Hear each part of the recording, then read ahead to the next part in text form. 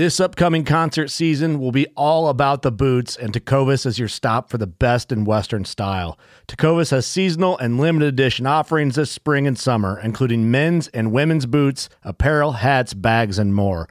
All Tecovas boots are made by hand in a time-honored tradition with timeless styles that are always on trend. And Tecovas has first wear comfort with little to no break-in period. It's hard to find this level of comfort paired with this level of style.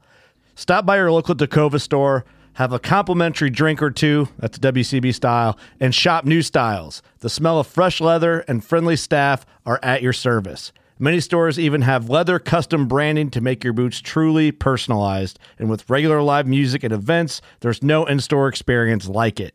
If you can't make it into a store, just visit tecovas.com. That's TECOVAS.com. They offer free shipping on all boots, as well as free returns and exchanges, and ship right to your door. Go to tecovas.com and find your new favorite pair of boots today.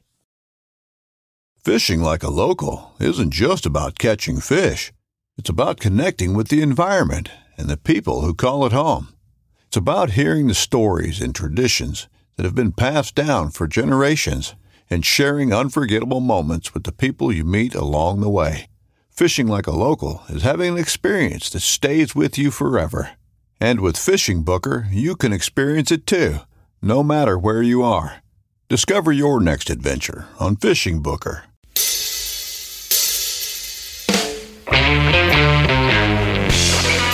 Hello and welcome to the Truth from the Stand Deer Hunting Podcast. I'm your host, Clint Campbell, and you are listening to episode number 40. Today we're joined by Buddy Pyland of Ozonics. We're talking Canadian rut hunts, elk hunting, ozone, and of course an Ozonics giveaway. So stay tuned.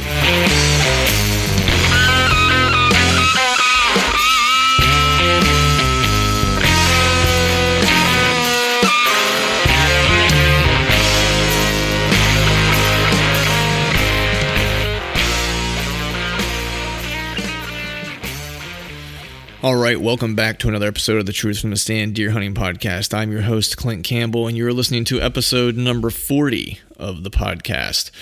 Today is a quick intro up front. As you're listening to this, I had to actually record this in advance. I'm actually in the throes of my Ohio rutcation at the moment. At this point, if you're listening to this on the 9th of November, I'll have, I think, 2 days remaining. Hopefully, my buddy and I had some luck to this point. If not, hopefully we're going to tag out soon. But wanted to make sure that I got this out to you guys, even though I was away without cell service or with minimal cell service. One thing to make quick mention, we have Buddy Pyland on today from Ozonics. He was on previously, I want to say just about a year ago, and we talked some ozone. But today we brought him on because there's been some kind of news, especially for us folks here in Pennsylvania, related to being able to use Ozonics units in the timber. So we thought it was a good time to bring Buddy back on and kind of talk about that. Of course, Buddy had a great elk hunt, or an interesting elk hunt out west. I want to catch up with him on that as well. And then he has a hunt coming up here in the not so distant future that he'll be going back to Canada for his rut hunt. He had a great hunt last year there, and he's hoping to kind of double down on that luck this year, so to speak. And like I mentioned in the intro to this, we also have an Ozonics giveaway. So Buddy was kind enough to include that in today's show. The instructions, cleverly enough, we've hidden at the end of the podcast, or somewhere during the course of the podcast. I guess if I just said the end, then you could probably just go to the end and get the details. But there'll be instructions on how to enter into the giveaway. And of course, if you are the winner, once you follow those instructions, they're very simple. We'll reach out to you and get your mailing information and get the unit shipped out to you as soon as possible. We'll likely make the drawing of the winner here in probably 2 weeks from this podcast, and then I will get a hold of you on social media and we'll get all the logistics straightened out and get your unit out to you. So without further ado, we'll go ahead and get Buddy dialed in here and get cracking on talking ozone, whitetail, and elk. Before we get Buddy on the line, let's take a quick moment to hear about our partners at Whitetail Institute of North America. As you all know by now, I've been using Whitetail Institute products for several years, and you've heard me talk about the larger plots I use on our family farm. But today, I wanted to share my experience that I've had with micro plots this past year. This year, I decided to hunt a small 3-acre parcel that is adjacent to a large tract of public land and a farm that doesn't allow hunting. Now, this is also taking place in a super high-pressure area of eastern Pennsylvania. This 3 acres is by and large a transition area for the deer with very little bedding, and this is really the route that they take to and from bed and food. I used Whitetail Institute of North America's bow stand to create a microplot, maybe 20 feet by 20 feet. Bow stand is designed to work in hard-to-reach areas with less than ideal soil conditions and reduced light exposure. This microplot is not intended to be the prime food source, only to slow down visiting deer long enough to provide a shot opportunity, and that is exactly what this plot did this past weekend when I harvested my Pennsylvania buck. He was stopping at a licking branch on the edge of the food plot on his way to his nighttime feeding destination. Products like bow stand are designed to tip the odds in our favor in hard-to-hunt places. If you're hunting areas like this small parcel, then I encourage you to consider tactics like using microplots. And if you'd like to learn more about Whitetail Institute of North America products, visit them at whitetailinstitute.com. And now back to the show. All right, welcome back to another episode of the Truth from the Stand Deer Hunting Podcast. Today, John and I are joined by what we'll call a repeat or a second-time offender here on the show, Buddy Pyland of Ozonics. How's it going, my man? Man, it's going good, guys. I appreciate you having me on. I'm glad to be here and do a little talking about hunting.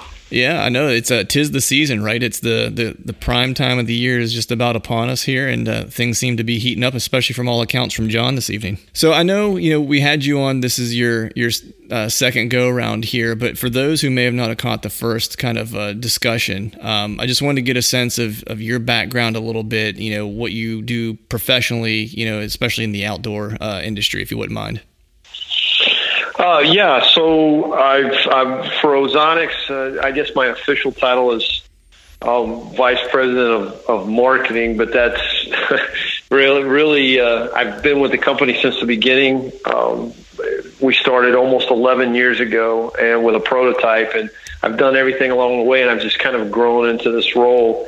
And so that's what I do for Ozonics. And but outside of that, I'm still a full-time railroader. I work for the railroad. I'm a conductor and actually a full-time union officer for my railroad.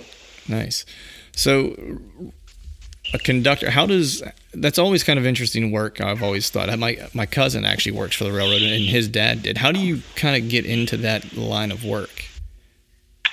Yeah, well, most of the time it's a family affair. Yeah. But with me, no, it kind of is family. My wife, her dad, her uncle, both her uncles, her grandfather are all railroaders. And when I first met her, actually we'd went to her family's house, her uncle's house on Mother's Day, and I remember just sitting there looking around and going, "Man, this guy's got a pretty nice house, pretty nice cars." And right. So I asked him what he did for a living, and he said, "I'm a conductor for Southern Pacific Railroad." And I said, "Man, well, so how do you get on the railroad? Because it looks like it's a pretty good job." And I actually bought a newspaper on the way home, and there was an ad in the newspaper.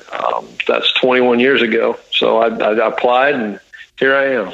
Nice. It sounds pretty good. It's I always kind of scope out what people do. What always interests me was when I go to these super small towns and I see people with, these nice houses, nice cars. I'm always like, what do these people do here? Because it doesn't seem like there's a lot because I'm like, it looks like the cost of living is really cheap, but I'm not quite sure where they work. Like, where was I? It was Asheville, North Carolina was one of those places.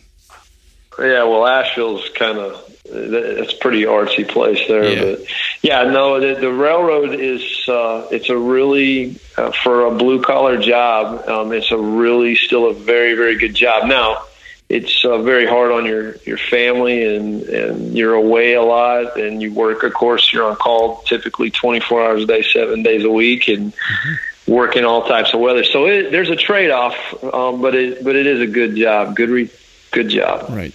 So you mentioned there, the trade-off there with some time of, how much time you have to kind of dedicate to it and on call a little bit. How do you strike a balance with that during the all-important hunting season?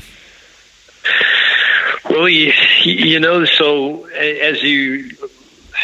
the railroads are based on seniority, right? And the more years you accumulate, the better, typically, the better opportunities to hold different jobs. And so, for a long time, I would stay off of jobs if I could avoid it that were on call 24 hours a day. I'd like to set schedules so I could take off and go fishing and hunting, and so that's kind of what I've done. I gave up a little bit of the benefits of being on call all the time, which obviously that typically pays more, right, to have the time off so I could enjoy fishing and hunting and doing what I wanted. So that's kind of how I made the time.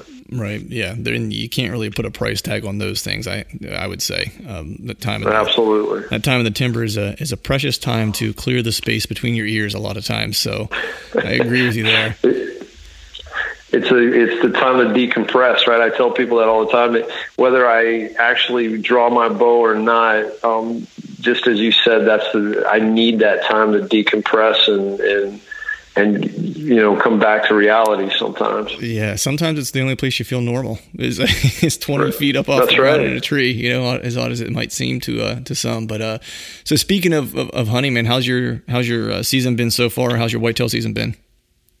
Whitetail season's been super slow. I've only had time so far this year to have 2 sits, and I've seen 3 raccoons and a couple squirrels. So as far as whitetail goes, I'm a little light right now. Got some stuff. I was gonna say, you have big plans for the rut?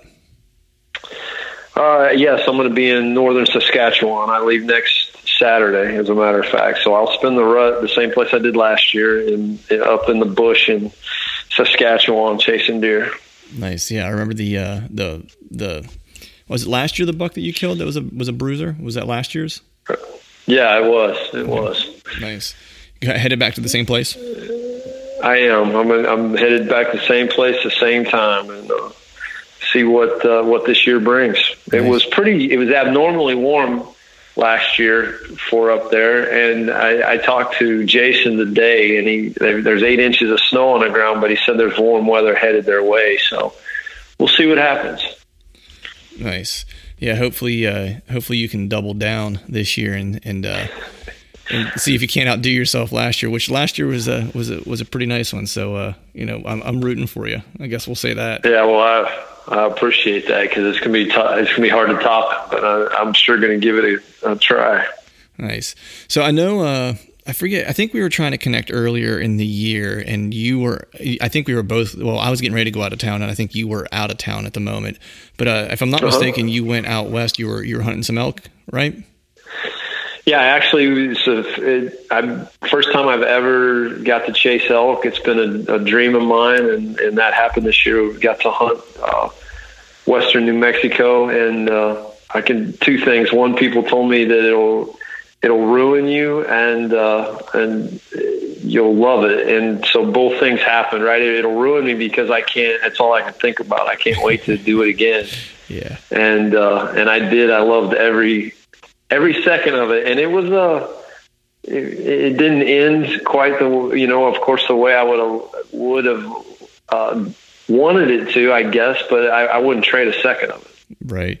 So yeah, this was my first trip out this year too. And you're right. I mean, there's still just about every day I think about it. It was weird. I was in Montana, and they just weren't, the week I was out there, I guess, for 2 weeks, they just weren't talking a whole lot. So we were having to do a lot of still hunting, and we saw elk. We just couldn't get into them at close enough range. I mean, one of our buddies, I was with him actually, he took one. But everything else was, at a distance. I had an opportunity at one that was at 60-ish yards, but we saw each other at the same time. So there wasn't like I had an opportunity to really draw my bow back or anything. But it does eat you up. It's like, I just like that. I like the grind of the tough hunt. I like the terrain. I like, how difficult the terrain is, the elevation. I like all the moving that you do during it instead of sitting still. I mean, I still love hunting my whitetails, but there's just something about being, I don't know. It's almost like you're more predator-like in a way. Yeah, no, I tell people, I always equate, to me, hunting. I love hunting whitetails like you do. I mean, it's a passion of mine. But hunting big deer can be stressful, right? It's kind of, it's not physically stressful. I mean, you do get tired, right? You're up early, you're out long days, and you're in late, and you get everything ready to go again. But it just, you're always amped up, right? Mm-hmm. Kind of stressful. But whereas elk hunting, I found it to be, it's physically demanding, and it's mentally demanding, but it's so different because the strategy involved is completely different than with whitetail for the most part. Now, I mean, if you're hunting water holes or something like that, it's very similar to whitetail. But like you're saying, when you're on the move and you're, they were bugling the 10 days we were out there. Oh, and nice. So, it was incredible. And you're constantly moving, and it's so different and so much fun. And I think the coolest thing is really the biggest challenge is that every time you set up on one, it's completely different, and it's so spontaneous, right? It happens right here, right now. Get ready. He's coming, Right. And you're like, okay, where's he going to come? Where's my shot? Is he, can I get him to drag by me so I can get a quarter and away shot, or, it's just so much fun. Yeah, it's interesting, like you were talking about, can you get him to come by you? And a lot of that, the strategy is, one, spotting them, and then two, kind of stalking in where they're at. And three, it's like if you're hunting with a partner, which, I was every day, it was then setting up your call sequences and positioning the person who's going to call and positioning the person who has the shot opportunity at the right place. So you're bringing the bull, down the correct trail, essentially, to give you the opportunity. And the wind out there is just a fickle beast, especially when you get on some of those, some of those points whenever you're 9,000 foot up or whatever. It's the wind just is not your friend at that point, which makes it really difficult. Which I wanted to ask you: is ozonics an option whenever you're doing Western hunts? Like, is there an option? I'm not sure what state you were hunting. I'm not sure. I think they're legal out there, but is there an option to use that type of technology for those hunting scenarios? Absolutely. First off, we're legal, and up to this point, we were legal in every state except for Pennsylvania. And it wasn't specifically that ozonics was illegal. It was that it was not on the list of approved electronic devices. Mm-hmm. And so out there, yes. And to answer the question, any animal that uses their nasal vortex as their primary defense mechanism, as a whitetail, bear, in this case an elk, ozonics, it's the same principle, super effective. And what we did literally is with me every day. I had a guide that was with me every day, and I had a cameraman, so that added to it. But all three of us wore either what we call a kinetic skeleton that would hold an HR300, and it straps to your pack, and it pushes the oxidant into the downwind airstream, or we had it in our dedicated kinetic packs that's designed specifically for that. Right. I had tested the skeleton. I was using my EXO mountain gear pack and testing the skeleton on it, but the other guys were actually wearing kinetic packs or modified the skeleton to their packs. Yeah, it's funny. While I was out there was a few different occasions. There was one particular instance where we had a bull that was responding to us, and we had the right wind for about 5 minutes, and it shifted. And then in that moment, I was kind of like, man, this would be a great time to use, an ozonics unit with the kinetic pack. Was kind of exactly what I was thinking. So that's interesting that you guys were actually using them. So were there situations where you were able to kind of, I don't want to say, beat the animal's nose per se, but were there situations where that, you definitely were getting in closer or provided maybe more of an opportunity because of the ozone unit on this particular hunt? Yeah. So I can't wait till we as we compile the footage from, that was 9 days of incredible encounters.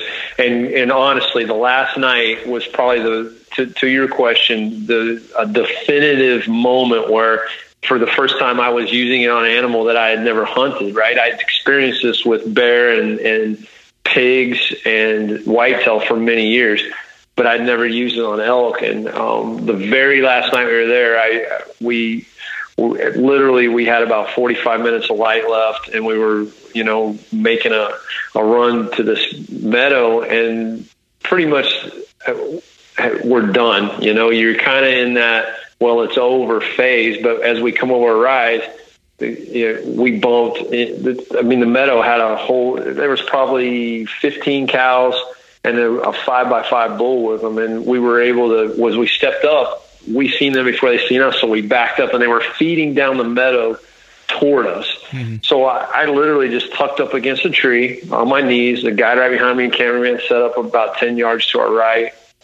And for the next 30 minutes, and the cow's fed straight downwind of us, all on film. But here's the cool part, and I've seen this happen with whitetail many times, but you would see a cow as she's working, she'd be eating, and then all of a sudden her head would go straight up and she starts checking the wind, alert, right? Mm-hmm. She just got a little bit of us, Mm-hmm. She just got a little bit of something she didn't recognize, or if she did recognize it as human, it was so faint that it just put her on alert, and she would check the wind, and then go back to feeding, right? Because she couldn't get it anymore. And all of that, that was 30 minutes of that as they filtered past us. And then I had about 2 minutes of dark, and you can watch this bull as he comes in and gets broadside to me. And it looks like, if you watch the film, it looks like he's trying to bugle, but he wasn't bugling. What he was doing is he's hunched over and he's licking his nose. He's trying to pick us up. Right. He's just like, it's all incredible. All of them downwind of us, all on film, just beautiful, beautiful footage. Until, I'll tell on myself here, until I muffed the shot at 57 yards and went right underneath, right underneath him. Yeah. So. It happens to the best of us. It happens to the best of us, man. That's for sure. But the thing is that, and this was something that was new for me that I experienced, was that, it's the hard part is, yes, it's challenging to bring a bull in and to call them in and stuff like that, but it's just, kind of like whitetail during the rut, where it's like you can start to fool them a little bit because they're not thinking correctly. You know what I mean? Like their biology is making them make some poor decisions from time to time.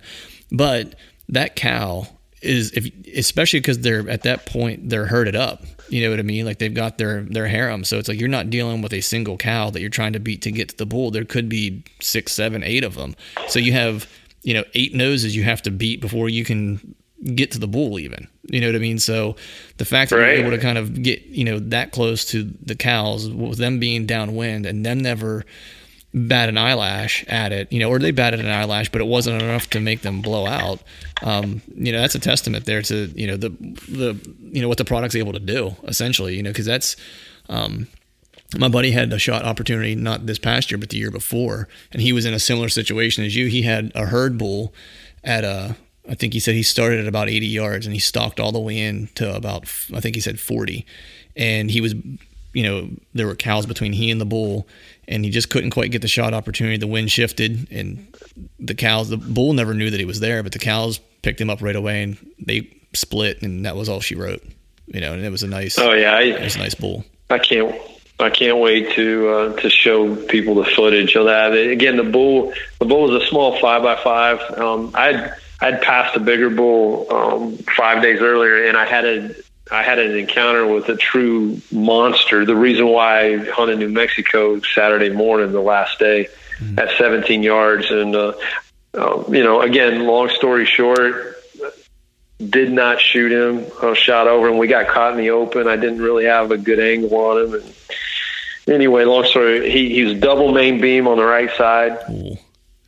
So probably, the guy that said, look, he was a 340 bull without that 40 inches of additional antler. So they're looking at, I had a true giant right there in front of me at 17 yards. Incredible. Yeah, that's a world-class bull right there. Film. It's sad and awesome all at the same time. It's so many emotions. So many. Oh man. So I hey spent man, 9 days looking for that. The good thing is that you got into them, man. Because even seeing an animal of that caliber in the wild is tough. I just want to go back to talking about ozone and these hunting applications and stuff like that, and kind of particular to the Western hunt, because the place where I really thought it would have been helpful for me was our hunt was a 2 weeks DIY. We were in canvas tents for the most of it, and so showers weren't readily available, and so in the first couple of days we were out there, we were tickling 90 degrees, so it was pretty nasty hikes, as far as sweat and stuff like that. Like, could have really used something to kind of keep the stink down, if not just for my clothes, maybe just in 4 dudes sleeping in a tent, you could use something to kind of help with the with the odors. So I know you guys have something that kind of helps with the clothing aspect of it. Did you employ any of that while you were out there? Is that something feasible to take when you were kind of doing like a DIY hunt with limited resources? No, as a matter of fact, I did. So I had 2 sets of Sitka Subalpine, the lightweight for the heat, just like you're talking about. Yep. A set of pants and a top, and every day I would come in when we were done, and I would take my dry wash and deploy it, just like we talked about. It's hanging there, and I would ozonate or dry wash my clothing, turn all my gear inside out, put it in there, run it on the 10-minute cycle that the HR 300 has built into it. You go to it, I would flip the clothes right side out, hit it again for another 10-minute cycle while we went to eat or whatever we would do, and then I would just leave it sealed in the bag until the next morning when, 4 in the morning, get up, get dressed. You can, the clothes still smell fresh. I did that for an entire week. We were there 10 days. We hunted 9 of those days every day, and I wore 2 sets of clothes the whole time, the pants and the shirt, and literally just every day, same sets. Yeah, that's what I was missing out on, because I'm pretty sure most of my clothes that I took with me could have stood up and walked out of the tent on their own by like the 4th day. So it's no wonder I got busted a couple times on a shift of wind, because I wasn't fooling myself while I was walking, let alone an animal that might have got downwind of me. No, the dry wash will save you in that. It does a couple things. One, you don't have to take near as many clothes, and if you're doing a backcountry hunt, you understand how important it is. Now, a guy would be like, well, yeah, I'm trading those clothes for this dry wash bag, but it folds down super small, and again, you can hang it anywhere. And the biggest difference between that and just dumping your clothes in a bag is if you look at our dry wash bag, what you'll find is there's a lot of technology inside of what appears to be a very simple bag, right? It took us 5 years to develop that bag, because back in 2011, we had a bag with a built-in ozonator in it, and like some of the other people in the market right now. But what we figured out very, very quickly is that it's not as effective, and it has a downside, right? And so we went back to the drawing board, and 5 years later, we come out with a dry wash. We have a baffle system that creates airflow. We have the dry wash process built into the HR 300 that controls the oxidant, the amount of oxidant in an enclosed space. So you treat the clothes without destroying the clothes, because quite frankly, you buy a few $100s worth of clothes and you put them in there, the last thing you want to do is eat them up. And so that's part of the story here. You want to deodorize and sanitize, not degrade and destroy. Right. Let's take a quick break to hear a word about our partners at Exodus Outdoor Gear. Now, this year I have tagged out in Pennsylvania earlier than I usually do, so I found myself with some extra time on my hands, and I plan to use this time wisely.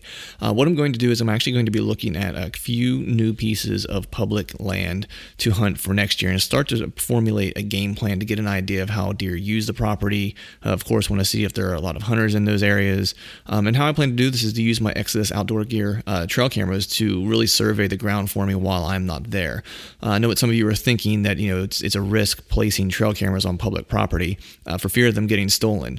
But this is where we're going with an Exodus trail camera. You buy yourself some assurance, because if your camera is stolen, your Exodus camera is stolen while in the timber, they will give you a new camera at 50% off the original retail value. That's a big help, and allows me to kind of go to these new places, these public land places, hang a trail camera, and be assured and feel comfortable with leaving my camera there, knowing that if something does happen, the Exodus trail cameras have my back. So if you'd like to learn more about Exodus trail cameras and how you might be able to get into one, head over to ExodusOutdoorGear.com. John, do you want to add anything? Yeah. So I know, is it the natural rubber is what will break down by the ozone, but synthetic rubber will not break down from the ozone? Another day is here, and you're ready for it. What to wear? Check. Breakfast, lunch, and dinner? Check. Planning for what's next and how to save for it? That's where Bank of America can help. For your financial to-dos, Bank of America has experts ready to help get you closer to your goals. Get started at one of our local financial centers or 24/7 in our mobile banking app. Find a location near you at bankofamerica.com/talktous. What would you like the power to do? Mobile banking requires downloading the app and is only available for select devices. Message and data rates may apply. Bank of America NA, member FDIC. Well, there's a lot of different textiles, and some are more resistant to it than others. And to your point, elastics are very susceptible. And again, so what you have to do is minimize it. You have to have it's kind of like I tell people, if you take a gallon of bleach, right, and you pour it on top of your clothes in your washing machine, just dump the whole gallon, you're going to destroy all of those clothes. But if you take a cup of bleach and you pour it in the right spot on your washing machine and you run it on the right cycle, you're going to clean and deodorize those clothes. The use of ozone is the same, even with elastics. If you use the ozone properly in the right concentrations and the right amount of time, then it's not going to be an issue unless you dump the whole gallon of bleach in there, right? In this case, more is not better. What is better is the right amount for the right amount of time. And that's what we do with the dry wash and the dry wash cycles. Yeah, I think one thing you mentioned there that I thought was important is that more in this instance isn't necessarily better, right? I think a lot of people make the mistake of, well, if I do this for 10 minutes, if I do it for 40 minutes, it must be 4 times as good. But that's right. My understanding is that ozone doesn't work that way. It's like it's the way it operates is that it has I'm trying to figure out how to say it since I'm not a scientist, but it has a set amount of time that it needs in order to do its job, plus additional time on top of that does better than the initial amount of time. So if it's 10 minutes, 20 minutes, it doesn't do you any better than 10 minutes did. Well, right, because again, imagine when you're treating items. Now, the exact opposite is true in an open air environment when you're using active scent control to hunt. So when you're in a tree stand, it's about time and concentration there as well. But it's the reverse. I need the higher my concentration of ozone in the downwind airstream, the more likely I am to completely destroy the odor that my body's releasing into the downwind airstream or to alter it. So I want as much ozone dumping downwind as I can. But when it comes to treating in a passive sense, which is what you're doing when you treat your clothes or your boots in an enclosed environment, then the time and concentration element is different. At that point, I need just enough to accomplish what I'm after, to eliminate the odor on that garment or in that garment, right? That's why ozone doesn't burrow and dig, right? That's why I told you, take your shirt, turn it inside out, treat it. Surface area exposure. That's why if you wad your clothes up into a bag and stuff them down there, you're only treating certain areas and you're creating hot spots. That's why our bag is designed for hangers, and you can't stuff a bunch of gear in there. You put a couple of things in there. We create airflow, so we literally push the ozone down the back of the bag and from the bottom and push it back up through your clothes, and it vents out the front. Also, in our dry wash cycle, you're dumping concentrated ozone, and then you're flushing and leveling out that concentration with fresh air, and you're repeating for a 10-minute cycle.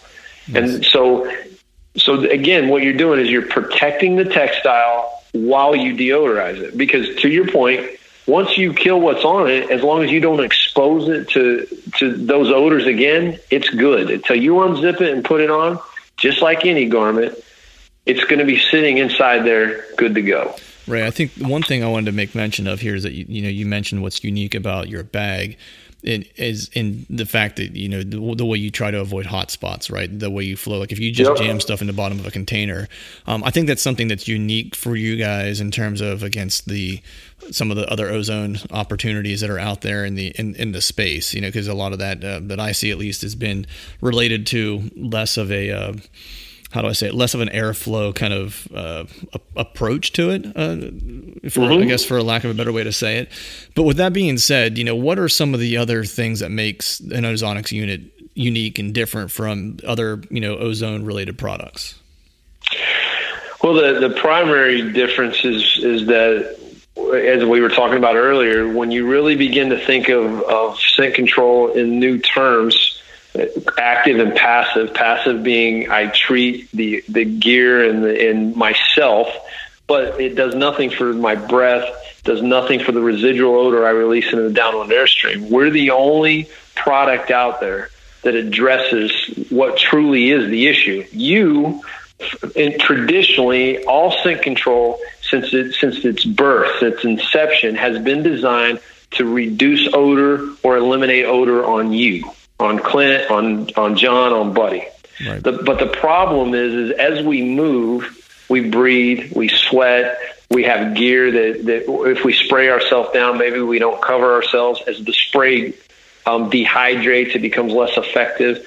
And so I begin to release. It degrades, right? It becomes less effective as time goes on. As I get in my stand, now I'm sweating, I'm breathing, I'm dumping odor. So passive scent control has real limitations.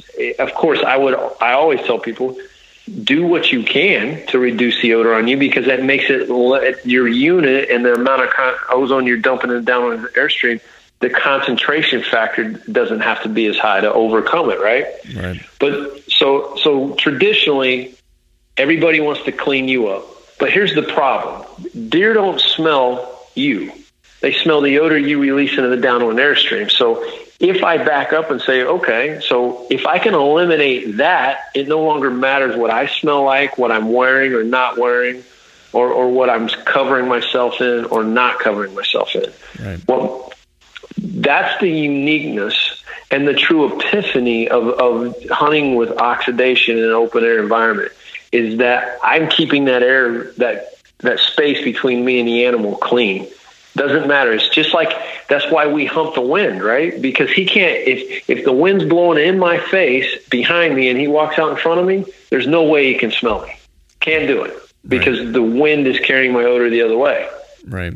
But now I can do something about that downwind airstream.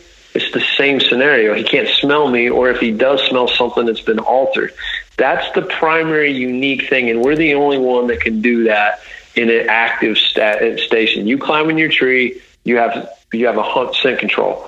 As long as that battery's running, it's 100%. It's not degrading. In a perfect world, it's actually getting better, because ozone, once it sanitizes an area, it tends to sit, for lack of a better analogy, and wait to attach itself back to something. It has a half-life. And you can sanitize an area, and your effectiveness could grow. So in a vacuum, you would get more ozone, and less odor. Right. Obviously, in a place where you have air currents, there's always stuff moving in and out. Right. So speaking of that, with air currents, and what you'd mentioned was, in a vacuum, you just continue to deodorize, and ozone. But, what is there? I guess I'm trying to figure out how to ask this. So do you use the units differently? So the Ozonics units, whenever you have a steady wind versus no wind, because I know, I'm the king of getting the wrong wind while I'm sitting in a tree stand. I'll get one wind whenever I'm setting up, and then after I set up, the wind changes on me.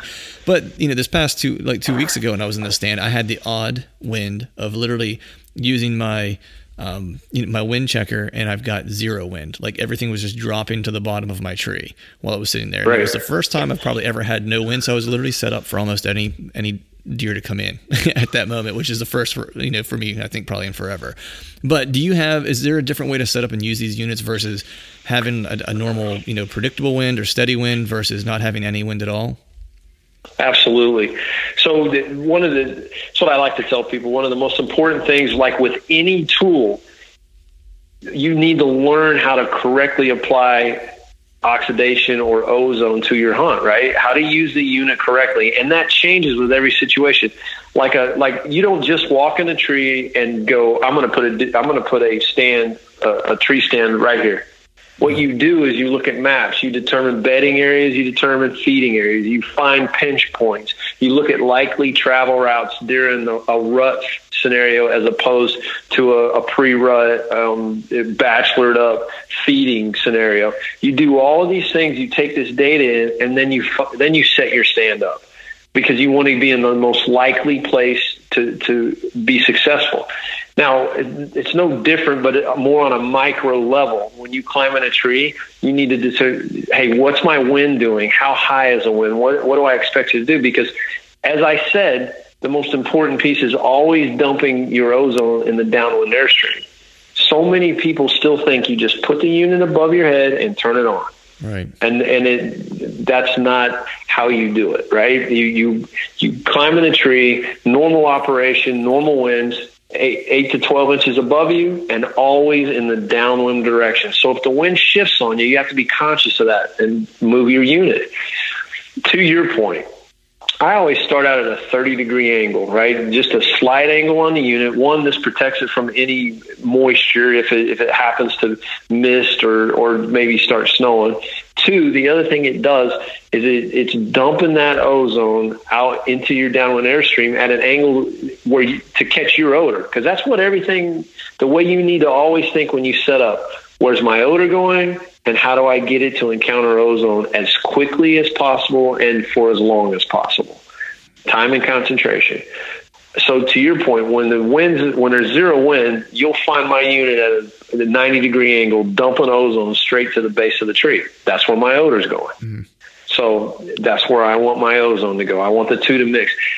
So a lot of people think, I always use the analogy that if you took a stream and pretended that's a stream full of water, a brook or a trout brook, whatever you want to call it, mm-hmm. and it's flowing away from, and you're standing in the middle of it, and that's your downwind airstream, and you take a green food coloring and you just start dumping it in there. Well, that's your odor, right? And you can watch that odor. It's not a linear stream typically. It begins to mix and move, and in some places it's thicker, and in some places it's thinner, and some places it doesn't exist at all. Then you take red food coloring and you begin to dump it in there in massive amounts, because that's what you're doing with ozone. Mm-hmm. And you watch how the two interact. There will be places where the red completely overpowers and the green disappears completely. Some places you'll see where the green and red mix and they change colors, right? That's the altered humid odor. Some places you'll see they just miss each other and they don't happen to interact, and a little bit of that green gets through. That's what's happening in a downwind airstream. In a perfect world, you dump enough ozone and you release a minimal amount of odor, and you destroy all of it so that nothing gets to the animal. Right. Or it changes color, and what gets to the animal is no longer human. He smells something or she smells something, but they don't recognize it, and thus they don't spook. They're not gone. And sometimes, every now and then, just like I was saying with them cow elk, I could tell the way her head came up and she went to alert, I felt like she smelled me. But she didn't get enough of me to blow out of there. It was enough for her to go, whoa, whoa, whoa. And then to check and check and check, and she didn't get more, she goes back to feeding. And so that's how you should imagine what's going on downwind of you. It's not a linear thing. Here's ozone and here's your odor. Right. The currents are getting them to mix and spin and flow. Right. That's one thing I think I've started paying attention to just in general this year more, is not just what is the prevailing wind in my stand location, but what is it doing 20, 30, 40 yards away from me if I can tell that far, And so I've moved from using like a normal wind checker, the powder version, to using like milkweed, where I can throw it and I can watch what the current's going to do, because it might be coming from my right shoulder across my face in my stand, and that might be what's happening 10 yards out in front of me. But there might be a current that is taking my wind at that 10-yard mark and now moving it to the left 5 yards. And that's absolutely, and that's where my scent is, And so I think part of it too is that, using this the right way is not only just setting it up. What I'm hearing you say is like, it's not just setting it up and saying, this is how I'm going to set it up. It's if you want to use it to its most effective, then you need to understand what your wind is doing beyond just the point of your tree stand, your own personal space. What's it doing out in front of you? Well, and then you can start to kind of really put your game plan together. Right, and it's so I don't know if you duck on or not, but the same thing. A guy doesn't just walk up to the edge of the water, a duck hunter, and throw his decoys out and go, I'm going to hunt here. What he does is he goes, okay, where's the wind coming from? Where's the sun going to come up? Where are these ducks going to circle and cup and come in, and where should I be to get the best shot at them? There's some thought into it. It's the same thing with this. You climb in a tree, and if the winds are picking up, I'm going to pull that unit a little closer to me. If the wind is blowing almost in my face behind me, well, I may position that unit on the far right or left-hand side of the tree so I can dump that ozone into that downwind airstream away, because that's where my odor is going. I take into effect how is the wind passing around the trees near me, right? Because they create their own currents. Just to your point, the trees, the foliage, me and my backpack, they create they create currents and eddies that you need to take into account. It's not hard, but you take a few minutes just to assess the situation, to position your unit so you can be far more effective. I can give you the best bow in the world, and if you shoot it upside down, it doesn't work very good. No different with an HR, with an Ozonics unit. It's the best scent elimination tool in the world, but if you use it incorrectly, it doesn't work very well. And even then, I see a lot of people that use it wrong, and they call and we talk about it, and they find out they still experience good results despite the fact that they're using it marginally. When guys figure out exactly how to start using it and apply it based on their current environmental situations, it changes, it dramatically improves success. Right. Yeah, I mean, it's like you said, it's like anything else. If you use the tool, correctly, the way it's supposed to be used, you get the maximum success out of it. If you don't, then your output's going to be limited. It's the old theory of garbage in, garbage out kind of approach. Yeah. If you don't take your time and set up correctly, that's right, you're gonna probably not have the best outcome. Sorry, having a hard time speaking this evening. John, do you have anything you want to add to that? Yeah, well, we were, you guys were talking about the wind trackers, and, Buddy and I go way back, and used to get Buddy a lot of wind tracker footage and whatnot. And it's a very interesting point. A lot of guys, they do their dusters in the tree, and those wind trackers tell you exactly what's going on. And I like that the way that you explain that, Buddy, with the setting the different degrees for if you've got a 2 mile an hour wind versus if you have a 15 mile an hour wind. There's been some talk, and I've heard some other guys that have tried, Ozonics. And one of the things that I would hear people say is, in particular thermals, I would get that pooling of ozone at the base of my tree. What do you guys suggest people doing on particular thermals? Either turn the unit on or don't run the unit until the thermals start to rise, or what? No, I run my unit constantly and always. The point is that, again, first off, ozone, and I guess the question is when people talk about pooling, they believe that maybe an animal reacts to ozone. And I've never seen an animal react to what I believe was ozone. One, ozone typically is reacting with everything. It's so volatile that moisture, dust, pollen, odor, anything that's in the air, the ozone's reacting with it. So after it gets to get 20 yards from you would be an amazing feat. But let's assume that it does pool at the base down there. I don't know that that's a negative thing. Again, that's where my odor's going, and that I've never seen an animal react negatively to it. Ozone occurs naturally in the environment, so animals have smelled it. Maybe not in high concentrations, but they have smelled it. And so, my recommendation anytime, I use it from the time I get out of the truck, on my back, to the stand, up the ladder, in the tree, wherever I have the unit running now and always have.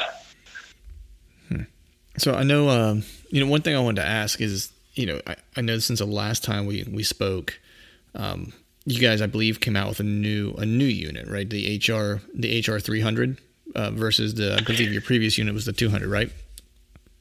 Yeah, we've had the HR 200. We still do, and then yes, we actually introduced the HR 300 last year, and we had a real hard time keeping up with demand last year, and so this year has been really good. But we were able to meet demand this year, and it's been a lot of fun. But yeah, HR 300. So what's I'm sure there are some differences between the two. So I'm just kind of curious what the differences are. I'm assuming the 300 unit, I'm assuming might be, battery life is a little bit longer, possibly, maybe the weight's a little bit different. If you could just kind of describe what the differences are, that way people kind of know, which one might be a better option for them in their hunting scenarios.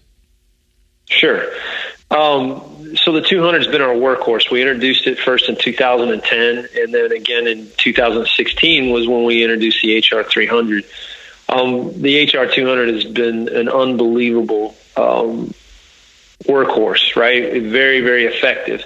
The design on the 300 was, when we went into it, was to do a couple things, right? There are certain environmental challenges I talked about where, from a time and concentration aspect, the only way to overcome that environmental challenge, like winds in excess of, 13, 14 miles an hour, you start getting up there, well, it tended to dissipate or dilute your concentration of ozone so quickly. And the only counter to that was to add more ozone. So it would put you in a situation where you needed an additional unit. Right. So one of the things that we really worked hard to do was, okay, how do we create a unit that produces more ozone? And so in the 300, you'll find a unit that produces 45% more ozone than the 200. So in those instances where you hit an environmental challenge, such as real strong high winds, you have that additional ozone to overcome that. The second thing is we introduced the dry wash cycle. The HR200s do not have that built in. It would be a manual process, where in the 300, it's an automated process where you turn it on, punch dry wash, and 10 minutes later, it shuts itself off. You go do what you want. You want to come back in 3 hours and run it again? Great. You can. If you want to come back in 10 minutes and turn it on again, you can. But you don't have to worry about doing what we talked about earlier, overexposing your gear to ozone. A couple other things, just feedback from hunters, from you guys, other people in trees, is that, hey, the units, it's a little awkward, right? So if you look at the 300 looks to be the same size or smaller, when in reality it has a slightly larger footprint, but ergonomically it's easier to hold it. It's easier to function in the dark. You have much larger power button and mode button.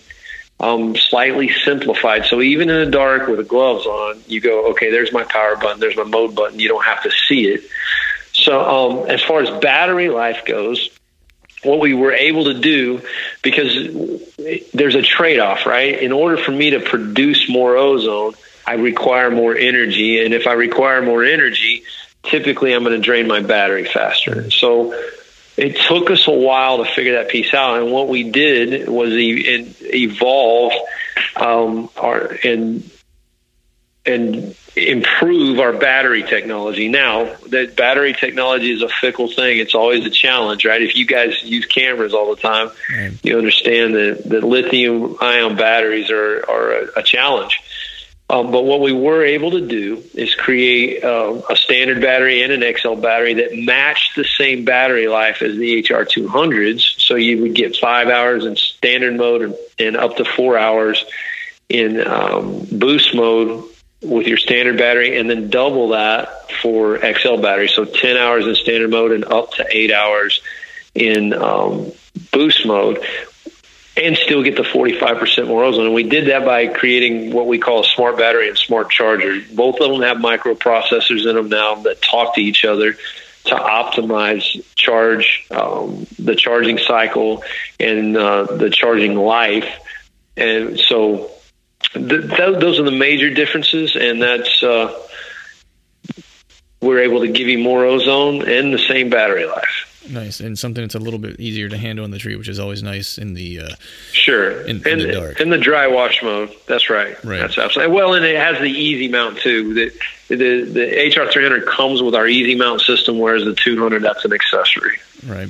So one of the I know one of the things when we were trying to get this when we were getting this podcast scheduled and set up, the exciting news that kind of came about, at least here for Pennsylvanians. This might be again not as new news for some other states, but Pennsylvania has finally made, like you said before, ozonics wasn't necessarily illegal. It just wasn't on the list of things that were noted as acceptable, electronic devices. It is now in the books to be able to be legal to be used in Pennsylvania, which is exciting. I think it goes, correct me if I'm wrong here, buddy, but doesn't it go officially in the books in PA? I think mid-November is when it becomes official legal to use in the tree.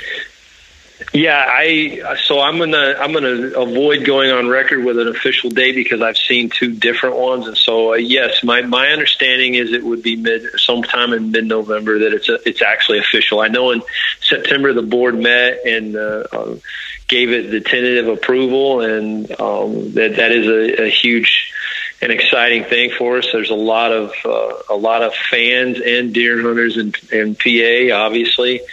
And, that's always been a question that we've had to field and explain, because again, to me, a lot of people would go, oh, it's illegal. And I think you said it right a minute ago. It wasn't that Ozonics was illegal. It's just that PA has a very strict rule on what is legal if it's an electronic device, right? It was just up until recently that a rangefinder was legal to use in PA.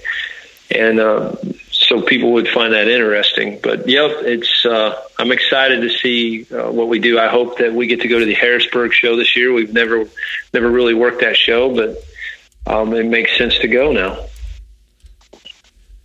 Yeah, I'll be seeing you there because I live not too far from there. I'm about an hour and 10 minutes outside of Harrisburg, so I'll definitely be stopping by. Awesome. I got some buddies here. Definitely they're excited to see this become something that they can use. And you're right, it wasn't too long ago when they legalized digital or rangefinders, which is kind of crazy considering how kind of an obvious tool that they are that people like to use. But John, did you have a question you would ask here? Yeah, kind of a two-parter. As far as the laws concerning the ozone in PA, how much of a part did Ozonics play a role in that? I mean, did you guys approach the state? Did you have to do some lobbying, or was it kind of an educational thing where you guys had to educate some lawmakers? And if so, how long did a process like that take? Well, I can say this, really, the credit should all go to the guys in PA. There are a lot of people. I've had many conversations over the years, and we had always taken the position that to lobby for legalization seems very self-serving on our part, and we chose the path that we believed our gear was so effective that as hunters used it and began to believe in it, that voice would push that through. So it's probably taken a little longer than some people would like, but I think that had we gone in and pushed, and it would have looked very, very self-serving. And what I think has worked is just the voice of the people. We had so many phone calls, and everyone that would call me, I would explain to them the situation. And I literally this summer, I've got the email saved because the guy was so awesome. He was kind of upset with me.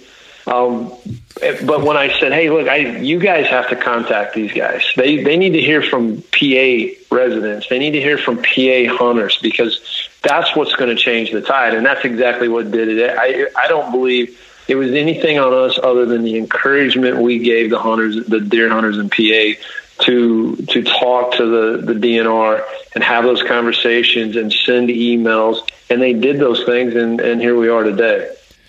Yeah, I think that's important, kind of point that you make there, which is, Pennsylvania is a huge heritage hunting state. Like the numbers, I forget exactly what the numbers are, but they're teetering pretty close to a million hunters in the woods, every year. I think it's between us and Michigan, if I'm not mistaken, as far as the number of hunters that hit the timber every year. And that's just a good point to make, that like when the hunters band together and want something, if it's, the use of different electronic devices, whatever the case might be, they have a loud enough voice to make a difference. You just have to do it together.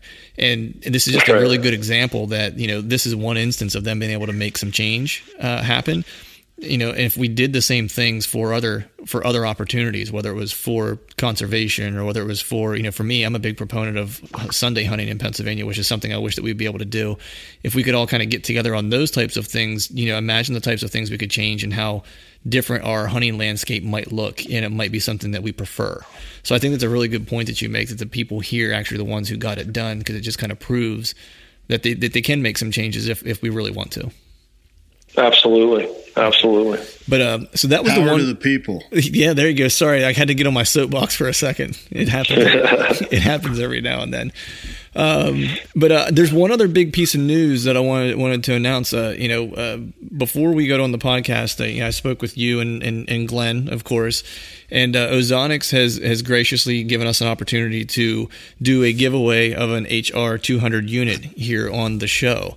So I want to say a big thank you to Buddy, you, and the folks at Ozonics, and of course Glenn, kind of helping us connect all the dots for giving the Truth from the Stand listeners and all the folks here listening an opportunity to get their hands on an Ozonics unit. So appreciate that.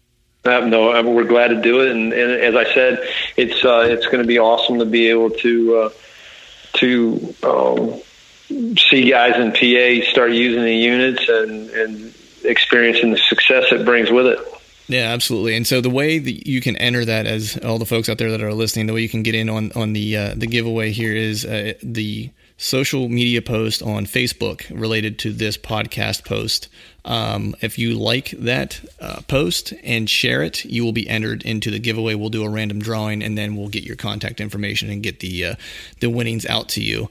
But Buddy, I know I want to be a little sensitive to your time here. We've kept you just about an hour, and I know the life of a railroad conductor can be a busy one and some odd hours potentially. So I want to be sensitive to your time and make sure we get you some rest time and some relaxed time this evening. So just want to say thanks for joining. Again, thanks for participating in the Ozonics giveaway and helping the folks here that listen to Truth from the Stand get their hands on one of those units.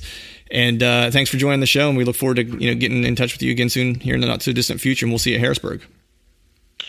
Man, that's awesome, Clint. Hey, both of you guys, I appreciate the opportunity to come on and talk to you. I always love talking about elk, I love talking about deer, and I love talking about hunting. And so anytime I can get to do that, I appreciate the time. So you guys have a great evening, and look forward to seeing you there in PA, Clint. All right, thanks, man. I appreciate it. All right, folks, that is a wrap for today's show. As a quick reminder, super simple, if you would like to enter to win the Ozonics HR 200 giveaway, like and share the Facebook post for podcast number 40, and you're entered. It's that easy. We, of course, want to thank Buddy for joining us, and be sure to head to ozonicshunting.com to check them out and follow them on Facebook and Instagram. I'll place the links mentioned here in the blog post show notes. Most importantly, want to take a moment to thank all of you for tuning in and listening to the Truth from the Stand podcast. Be sure to go to iTunes and hit the iTunes subscribe button so you don't miss any of the upcoming episodes. And of course, follow along with us on the Truth from the Stand Instagram and Facebook pages. And then finally, I'd like to give a big shout out to our partners that continue to help us make this podcast possible: Whitetail Institute of North America, Exodus Outdoor Gear, and Lone Wolf Portable Tree Stands. And until next time, we'll see y'all. It takes a special knowing to color for damaged heads, broken letters, rationalize yourself in numbers, but I gotta get away from here. Gotta get away from here.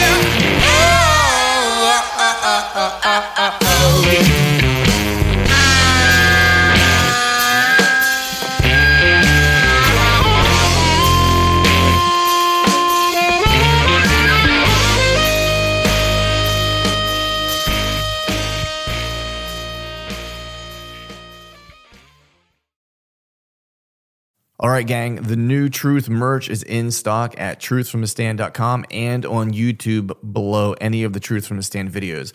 I've got some new hats, beanies, t-shirts, long sleeve t-shirts, and sweatshirts. There's even a new Do Hard Shit hat for those of us who like to embrace micro-dosing adversity. So head to truthfromthestand.com and check out the new gear and use the code TRUTH, T-R-U-T-H, and save yourself some cash on the new gear.